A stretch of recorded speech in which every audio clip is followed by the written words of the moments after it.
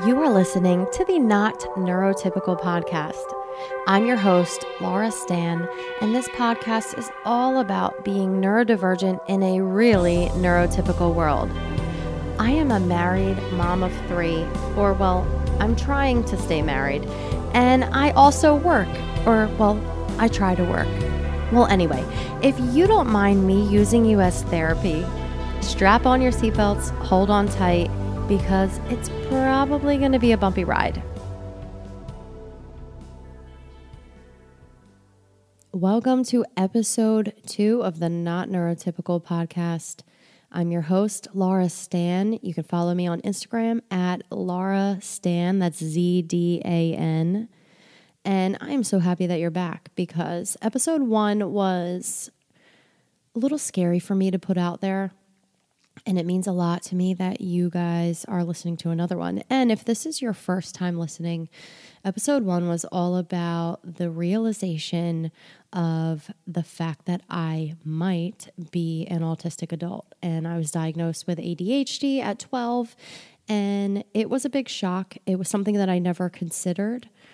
But as I learned more, it was like, yes, this is a reality. And then I totally self-diagnosed myself, but also immediately set up an evaluation with a doctor who specializes in adult ASD, autism spectrum disorder. And if you don't know, that is very rare. There's not many doctors who are specialists in adult autism spectrum disorder. It's mostly kids. Most doctors only learn about what it looks like in kids. The whole world of autism is all about early diagnosis and intervention, but there is a sea of adults who also need help and need guidance or support or just a diagnosis, and they are not getting it. So due to that fact, I was very, very nervous about my evaluation. And I had no clue how to prepare myself or feel prepared for the evaluation. I am a researcher. I do that to make myself feel more comfortable. I like to learn all I can about things, especially things that I'm a little uneasy about. So I looked up so much information of what does an evaluation look like, feel like, what was other people's experiences. And I have to say, this could be generally human nature, but most of what I saw online was the negative aspects of adult autism spectrum disorder evaluations and how they were rejected, and how they feel so down because they were self-diagnosed and the doctor was just like, no, sorry, you just don't really meet all the criteria. You made eye contact with me. How many times have we heard that? Anyway. So for me, feeling unprepared in any situation makes me so anxious and nervous, sometimes even fearful, and it can even initiate my flight response where I'm like, oh, I gotta go, or no, I'm not doing that. No way. Nope, not doing it. That's me. And this whole crazy out of the blue situation that all of just one day, the weight of the world comes down and it's like, oh my God, I'm autistic. It felt like the weight of the world. And all of this happened so fast. And within 2 weeks, I found myself scheduled for this evaluation. I asked the intake coordinator of the place that I was going to get my evaluation what I could expect, what the evaluations were like. She literally gave me nothing. She was just like, oh, he's going to talk to you. And I'm like, yeah, no crap. I already knew that, thanks. But anyway, she gave me nothing. I was very anxious. And, within the 2 weeks, like I said, I'm a researcher. I need information. It helps me process everything. And I started seeing horror stories about mothers getting their children taken away because they had an autism diagnosis and all of this. And I was just so nervous. I felt like no matter what I did, I wouldn't be happy. And I know those of us who are artistic too, maybe. Those of us who are autistic, it's so common for us to just feel like no matter what we do, it's wrong. And I just felt like that in this situation. So anyway, you may be wondering, why I went through with my evaluation.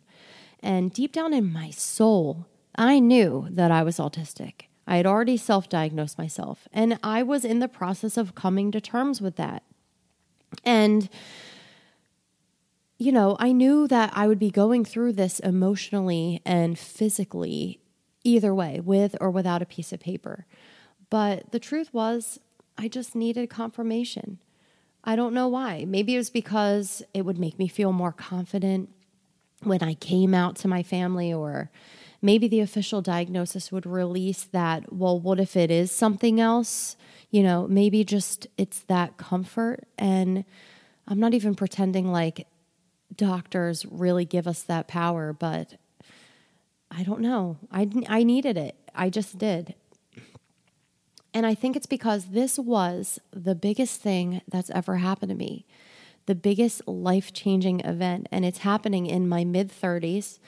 And due to that, I felt completely anxious and unprepared. And I was a wreck. 2 nights before the evaluation, both nights I did not sleep.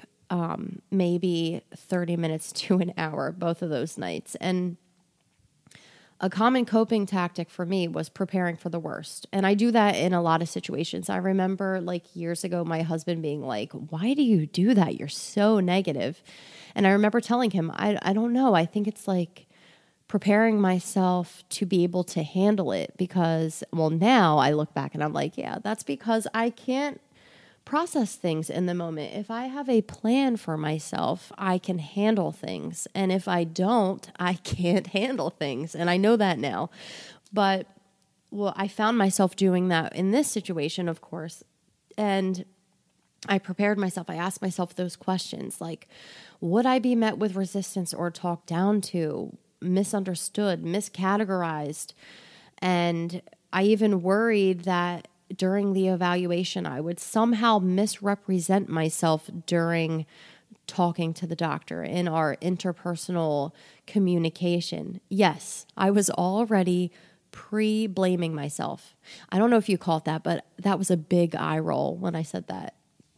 And, I worried about being dismissed and treated as if I'm just overthinking everything because I felt like I was. And I can't tell you how many times doctors have already treated me this way. So all of that was not out of my wheelhouse of things I've experienced. So I was really worried. And then I already had an ADHD diagnosis and I knew they overlapped. So in my head, it was I'm going to go in there and they're going to be like, you just have ADHD, even though I knew it wasn't just that. But I was really worried. And all of these things, were worrisome. What about I've heard about people going in and they're like, oh, you make eye contact, so you don't meet the diagnostic criteria. How many of us have heard that? Anyway, I was worried. So the day was here. It was a hot Monday morning, July 1st, 2019. Yeah, pretty recently. And I still remember the smell of Philadelphia as I walked there. It was really hot and steamy, and I could smell the disgusting pavement as I walked in, and it just made me more anxious. And after I walked in, it was a skyscraper in West Philadelphia area. And after I signed in, I sat down and realized it was freezing in the waiting room, and I was just so cold, and the waiting room was beige and just a horrible doctor's office. And I remember the swift temperature change from that hot, disgusting heat to this wet, artificial chill. It just made me nauseous and even more anxious. And I was just so nervous. And of course I was there early. So I'm just sitting there forever. And I just remember texting my husband, I'm going to throw up, or, I'm going to be sick. How am I going to do this? And he was like, I'm here with you. It's okay. He wasn't actually there with me. I actually didn't want anyone to go with me because I wanted control of the situation. I had a fear that if I went with someone, my truth would be discredited in some way, or I'd be talking and they'd be like, well, I don't know. I just saw that scenario and I was like, nope, this is going to be me and the doctor. if I'm going down in flames, it's going to be just me. Or if I get this diagnosis, it's going to be because I'm giving my truth. And that's how I wanted it. And I'm sure you can relate to that. But I just was nervous. And here he comes around the corner, an Ivy League doctor. He was wearing a white polo shirt that had his university hospital's name on it, where we were. And I mean, this guy has a psychiatric lab named after him. And he's not that old. I mean, he could be in his 40s. So the dude, clearly a smart man. So he signaled for me to go with him, and we went and sat down in his office, and I wondered, as I often did, if he was as calculating as I am. Did he plan to have his patients sit in a really drab, cold, empty waiting room, only to transition them into this warm and comfy office and with a really comfortable chair as a means to relax them? And then I'm like, yeah, no. But that's how my brain works. Well, anyway, as soon as I realized I was overthinking every little thing out of extreme anxiety, he was gentle and calm, and he seemed like someone I could talk to. That was my first impression. And that felt good. Eased a little bit of my significant anxiety at the time.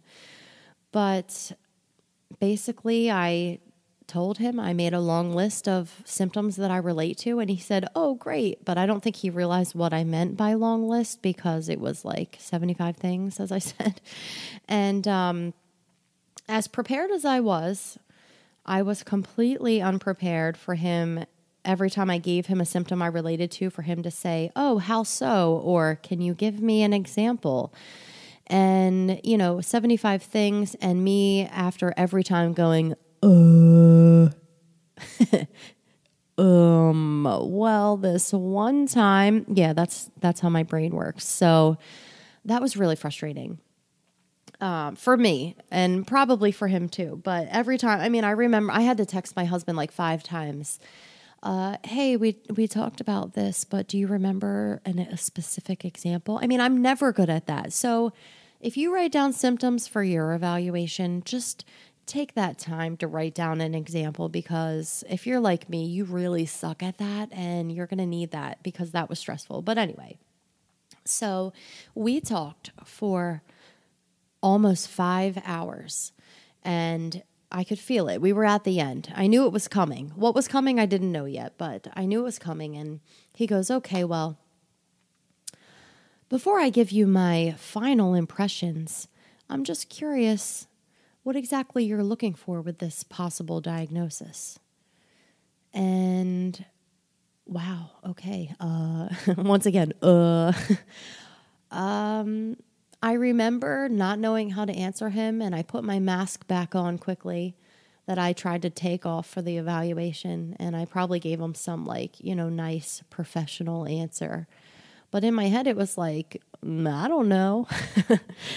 And I probably told him, oh, I would maybe seek therapy or, something. And he told me, okay, well, the truth is there's not really too much you can do. And I already knew that. He said, but my immediate impression is that you do meet the diagnostic criteria for autism spectrum disorder. And I should have been happy, right? I was validated. I don't really remember what happened after that. I just remember feeling numb, because now it was real. And yes, it was already real, and I already knew it was real, but now it was real on a piece of paper. And the thing I wasn't prepared for is what would happen next. I was hoping I would align with so many women that I read about online who felt validated and confident now.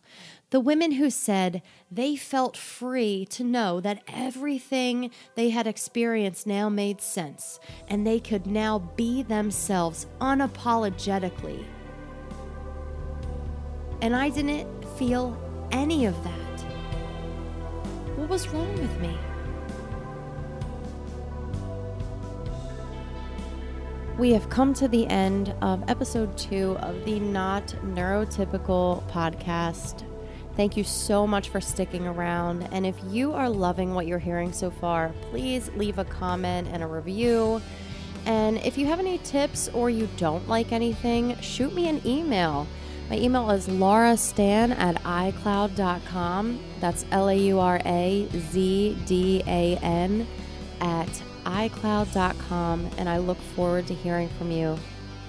Until next time.